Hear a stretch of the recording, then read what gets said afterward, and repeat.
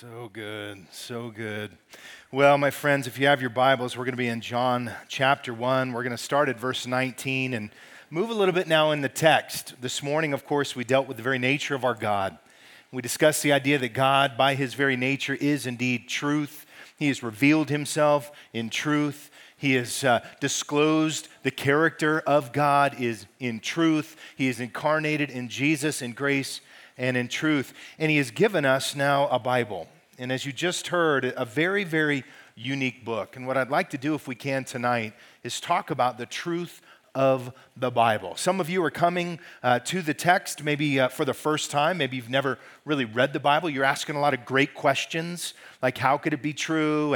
And over all these years, has it not changed? As Megan said, like the telephone game, where it started with one thing and ended at another. We're going to talk about a lot of that, but I just want to sort of set it up by talking a little bit about verses 19 and following, and a character we're introduced now who's actually, he's called John the Baptizer, or John the Baptist, not to be confused with John the author, two different dudes. But this guy's an interesting character. He's a cousin of Jesus, and as Jesus begins his ministry, John, he's kind of crazy a little bit. He's kind of out in the wilderness eating bugs and honey and just preaching about repentance. Like he's kind of that guy, you know, with the sandwich board sign out there just like yelling at people. And he was calling people to repent. And you're going to notice that there was a curiosity that the people, the religious leaders specifically of the day, had about this man. They're trying to figure out who he is, what category to put him. Is he just nuts? Or might he be something more? And what you begin to see as we look at verses 19 and following is it's almost like they know something we don't know. Like they're curious about something. We're not even asking the question yet. These religious leaders wanted to know if he fit a very specific puzzle piece in their prophetic history from the Word of God. And if he did, then they knew something else was coming. Let's start verse 19. It says, "This is the testimony of John, when the Jews sent to him priests and Levites from Jerusalem to ask him, 'Who are you?' And he confessed, and he did not deny, but confessed, 'I am not the Christ.'" The word Christ means anointed one. It's a term used of the expected one in all of your Old Testament, which, by the way, all the way from Genesis 3 until Jesus came, they were waiting for someone called the Messiah, the anointed one, the Christ, the Savior. He says, "Are you the Christ?" He says, "I am not." And said, well, then who are you? Are you Elijah? Now, Elijah was a prophet in your Old Testament. Elijah got taken up to be with God. Pretty fascinating story. You can check it out on your own. And so they're saying, well, are you him? Since he got taken to be with God, are you him? And he says, I am not. And then they say, are you the prophet? Do you notice? The prophet. Deuteronomy chapter 18 speaks of a prophet who will come, specifically the prophet who will come and will deliver the world. And so, are you the prophet? And he answered, no, I'm not.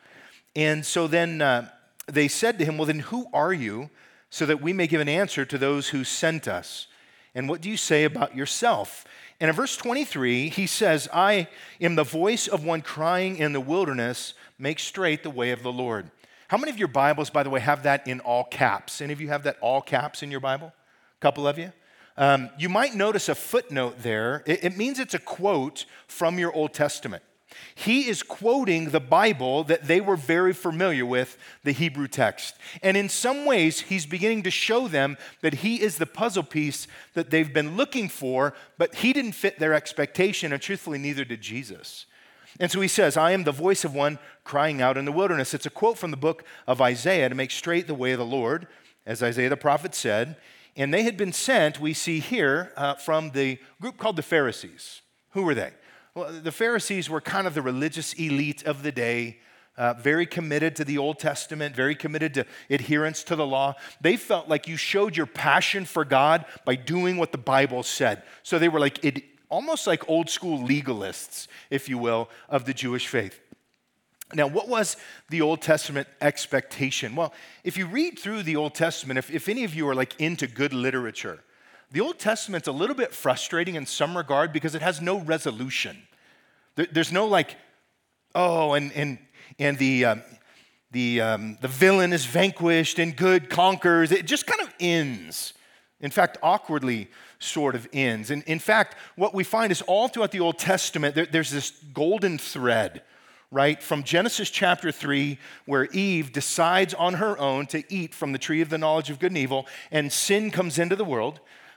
In verse 21 of chapter 3, what you find is God sacrifices an animal and covers them with animal skin.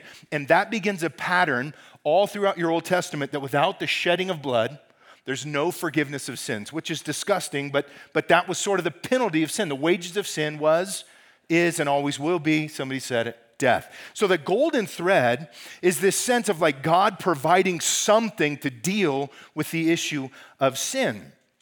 And what you find as you read through all the way through your Old Testament is you get to like Exodus, for example. Moses goes up on Mount Sinai. Moses is given the Big Ten, the 10 Commandments. He comes down. He relays the 10 Commandments to the people who had no concept for who God was.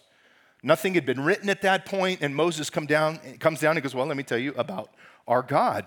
You shouldn't have any other gods before him. Don't make idols. Don't murder. Don't commit adultery. Don't.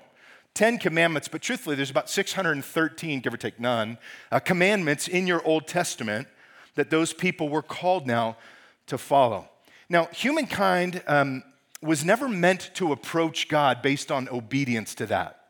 We tend to read the 10 Commandments like, well, that's right, that's what good people do. So if you want to have a relationship with God, be a good person. That's really not how you approach God, because you're going to find a principle true in your life, and that's true in mine as well, that you'll find out that nothing good dwells in you that is in your flesh, for the willing is present in you, but oftentimes the doing of the good is not. How many of you have found that to be true in your life? 4 of you, the rest of you are liars. Okay, here's the thing. There is a problem that we have when it comes to like doing what's right. When we read the Bible, it's really not meant to be a self-help book. The Bible's meant to reveal the depth of our sin. Paul said in Romans 7 that he would not have known coveting had the Bible not said you shouldn't covet. And so it reveals sin. It's not a pat on the back, you're doing great. It's a mirror that says you're a hot mess and you're in need of something that you do not possess on your own. And you cannot approach God based on your good works, your good deeds, going 7 for 10 out of the 10 Commandments. You cannot approach God, this is a mirror, by the way, you cannot approach God on your own. You need something else. But the Old Testament never answers the question of what else. Because right after the book of Exodus is the book of Leviticus. Most people, by the way, they're all fired up to read through the Bible. They handled Genesis, no problem. They saw the movie, Prince of Egypt, so no problem in Exodus. And then they get to Leviticus, and you're like, okay, there's grain offerings and sin offerings and peace offerings. There's wave offerings. There's goodwill offerings. There's guilt offerings. There's burnt offerings. Like, dude, it's like a freaking barbecue for 10 chapters of your Old Testament. And I go, yeah, that's the point. Because right after the law of God is given to God's people, here's how you're to live under God. The problem of the human condition is not remedied by that, so you have to offer sacrifice because the wages of sin was, is, and always will be death. Something innocent has to die so that you can have a relationship with God. And so you have this strange book called Leviticus. And the idea is that something has to be sacrificed so that we can have a relationship with God. And that pattern continues all the way through your Old Testament until you get to the very end. And all the way through, by the way, it's like, okay, we've got this law, there's the human condition, so we have to offer sacrifices, and we could have priests, but it doesn't help. We could have judges, and it doesn't help. We can have kings, but it doesn't help. We could have prophets, but it doesn't help. None of those deal with the human condition. The human condition can only be dealt with something very, very specific that in your Old Testament had not come yet. So when you read the book of Malachi, which is the last book of your Old Testament, you can turn there if you want to, but here's what it says. Here's how the book ends. It says, behold, I'm going to send you Elijah the prophet. It literally means one kind of in the spirit and power of one like Elijah, not necessarily the exact dude. I'm going to send you Elijah the prophet before the coming of the great and terrible day of the Lord, and he will restore the hearts of the fathers to the children and the children to the fathers, so that I will not come and smite the land with a curse, and it fades to black. I mean, it's like the final scene of the final episode of Stranger Things. You're just like, it's not over. It's just, oh, sorry, did I spoil it for anybody? No, hopefully not. It's not over, right? There's more. Something is missing. There's no resolution for the human condition all the way through the Old Testament. And so it's almost frustrating. And by the way, then there's 400 years of silence. I mean, that was like 4 seconds and it's awkward. 400 years of silence between Malachi and the first book written in your New Testament. And then we get to the context here. So John the Baptizer is on the scene, and he's teaching and he's preaching fire and brimstone. And he's inviting his listeners to embrace not a truth, but the truth. Now, he knew his Bible, and they knew their Bible, which is why they're asking so many questions. Because they know, look, it's been 400 years, bro, and there's no solution for the human condition. We're waiting for the one who will come in the spirit and power of Elijah. And he, just to use a little concert metaphor, the Savior of the world is like the headliner, but this one who comes first is like the opening act. And we want to know, if you're not the main one, if you're not the headliner, the Christ, are you the opening act?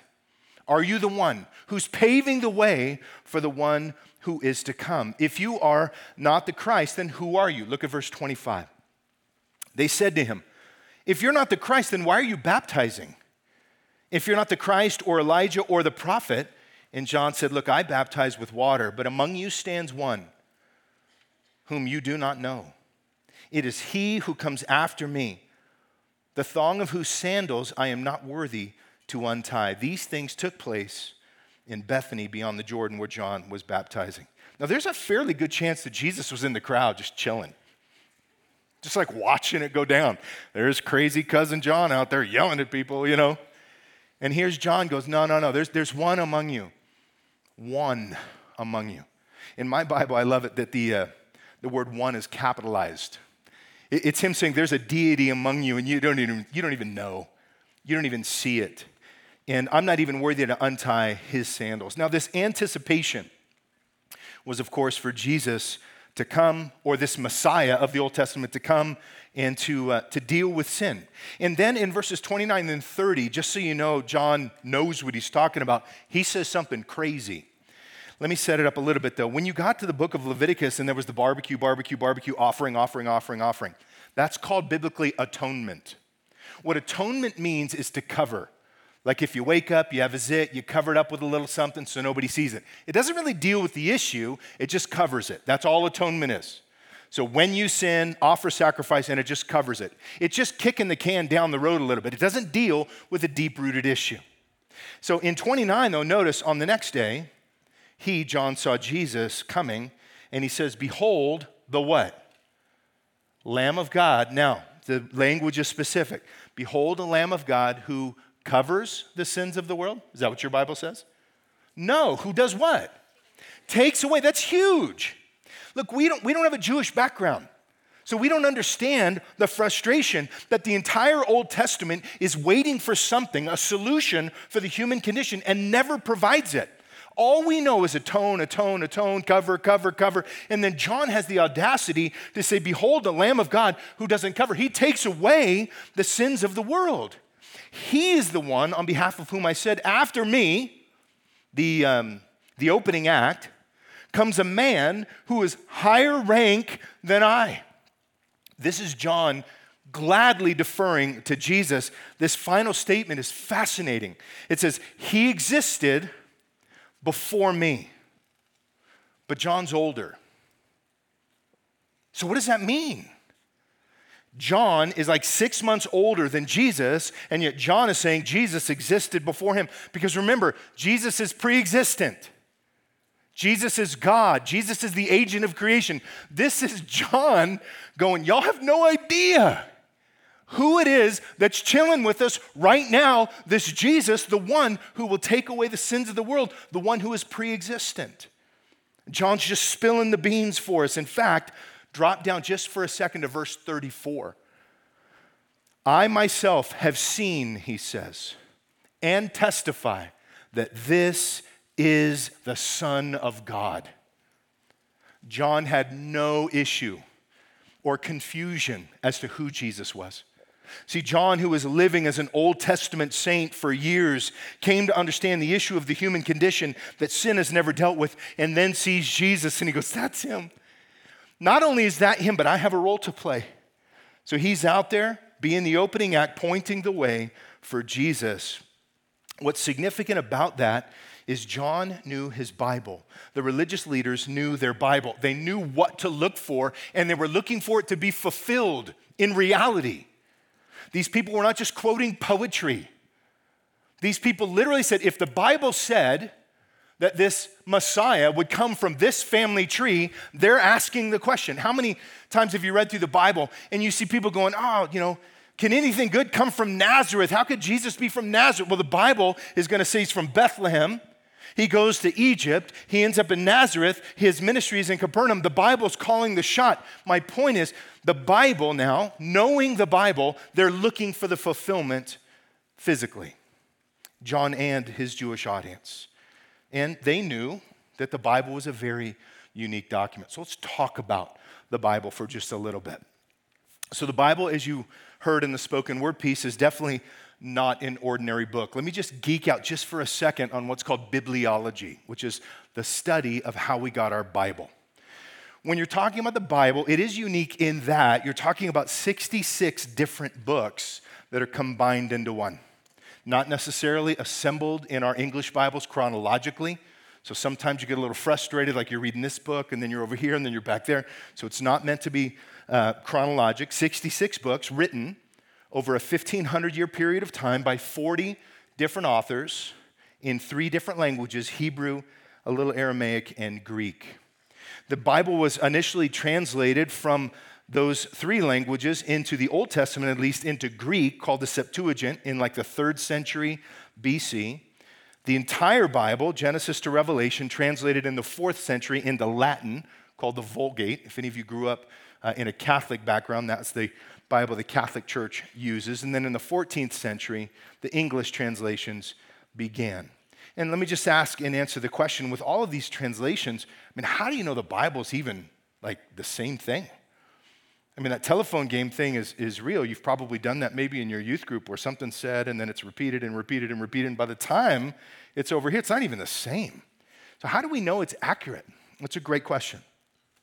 There are 2 ancient texts that have the highest degree of accuracy. The second is called the Iliad. You may be familiar with that, written by Homer way back in the day.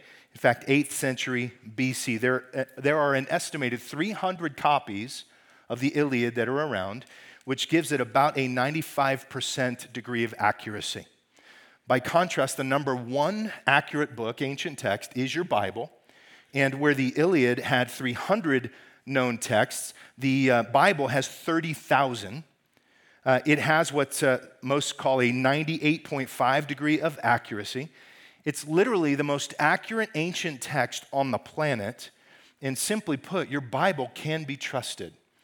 That's not to say that there weren't mistakes that were found and corrected. It's not to say that they have this text and this text and this text, and they compare them and they're a little different, so they fix it to make sure they're the same. But it is to say that the Bible that you have in your hands is as accurate a text as you can find in the ancient world.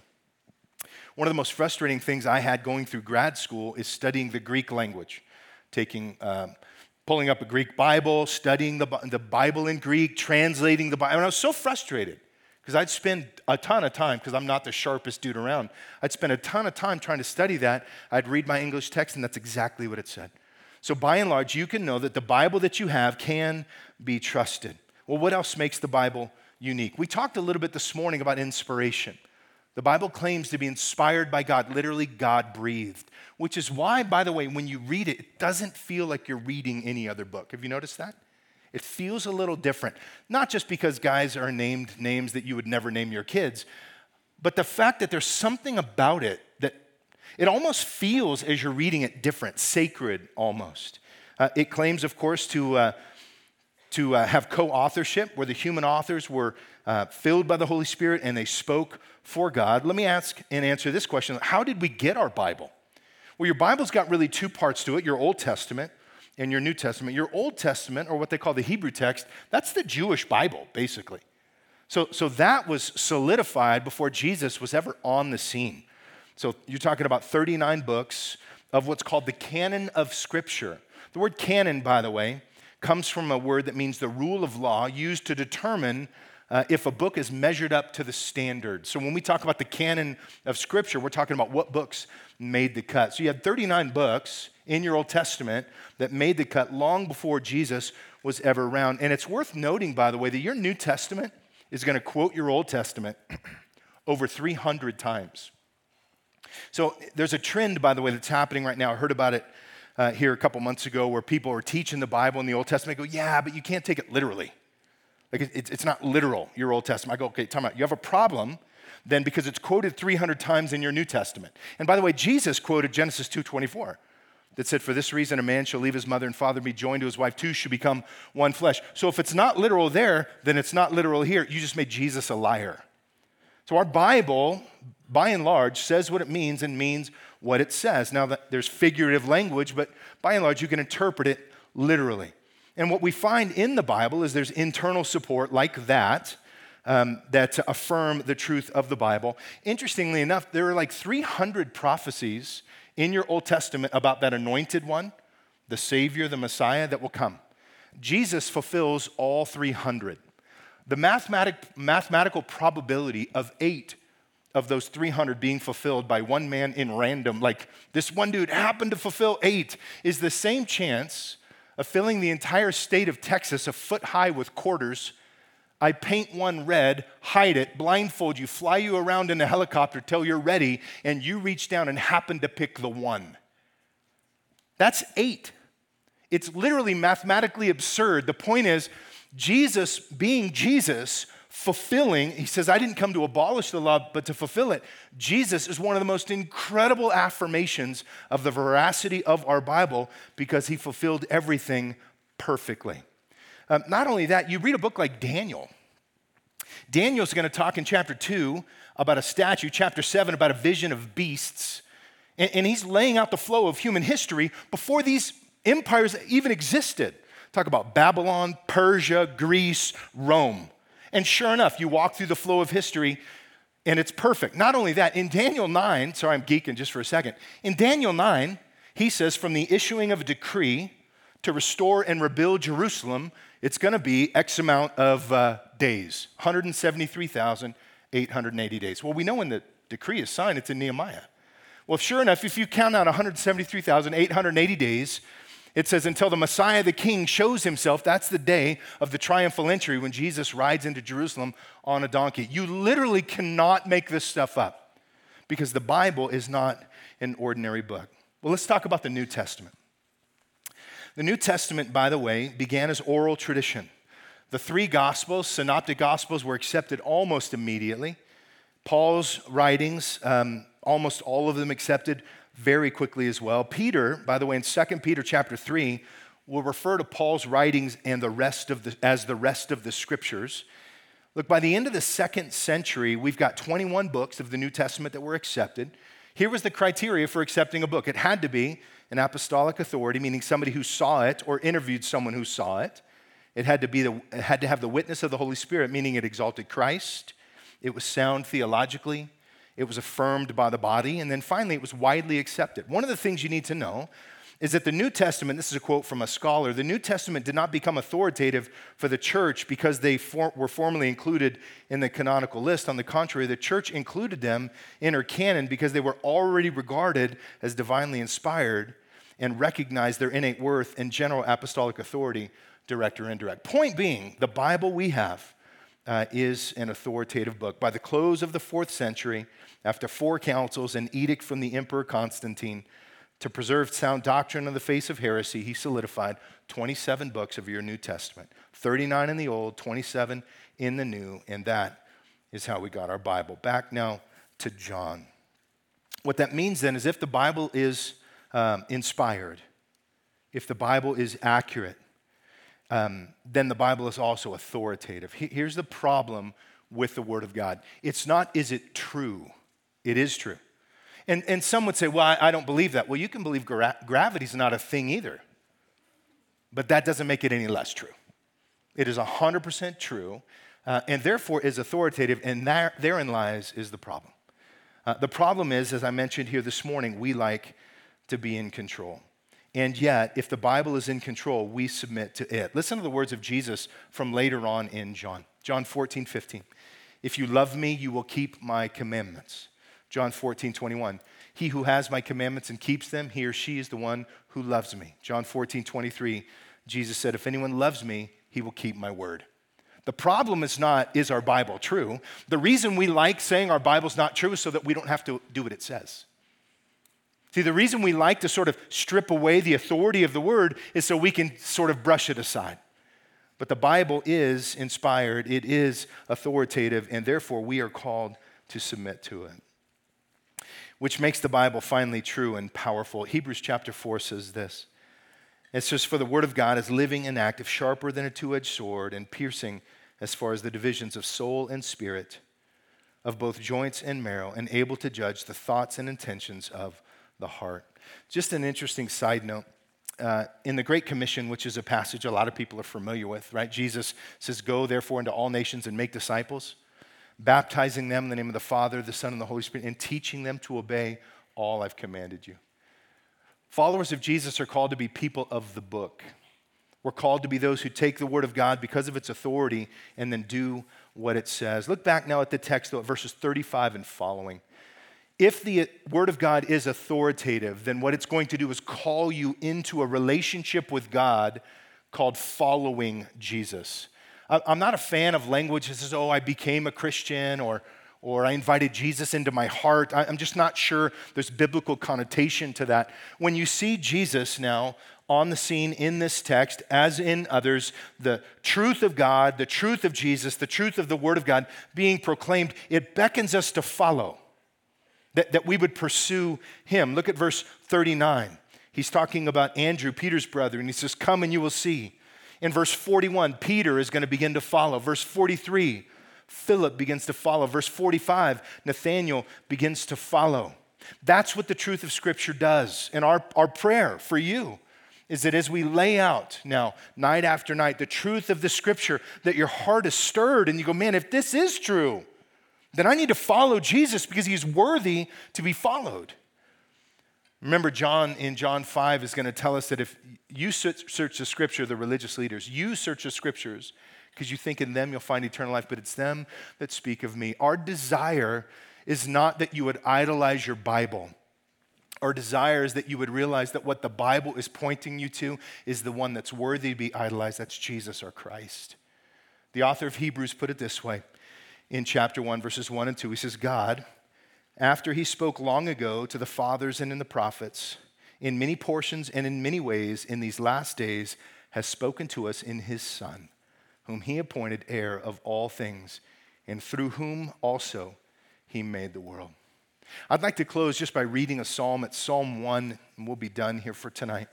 Psalm 1 is one of my favorite passages as it relates to the power of the Word of God. And it simply says this, and the psalmist speaking of the blessed man or blessed woman. It says, how blessed is the man or woman who does not walk in the counsel of the wicked, nor stand in the path of sinners, nor sit in the seat of scoffers.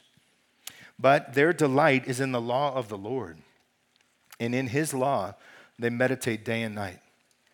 They will be like a tree firmly planted by streams of water, which yields its fruit in season, and its leaf does not wither, and whatever they do, they will prosper. My friends, God has given us by his grace a book, a very special book, a love letter really, written from the heart of our God, who is truth to us, that we would be like the wise man or woman in the Psalms, that we would delight in the Word of God, that we would seek it, that we would study it, that we would memorize it, that we would discuss it, that we would read it and put it to heart. And in so doing, we might come to understand the heart of our God who's revealed himself in Jesus. Amen? Let's pray. God, I'm so grateful for your word. What a privilege that we're not teaching fiction. We're not teaching fable, but the very inspired word of God. So Lord, as we wrestle with the text, as our friends who are new to the Bible are asking good, hard questions, I just pray that they would feel freedom to ask whatever they want to ask. And Lord, that we would just point people back to the Scriptures as your authority, your written word, your revelatory grace given for us. that we don't have to grope in the darkness to find our God, but we find him in chapter and verse. And so, God, we bless you and we thank you for a Bible that is authoritative in our life. We pray in Jesus' name. Amen.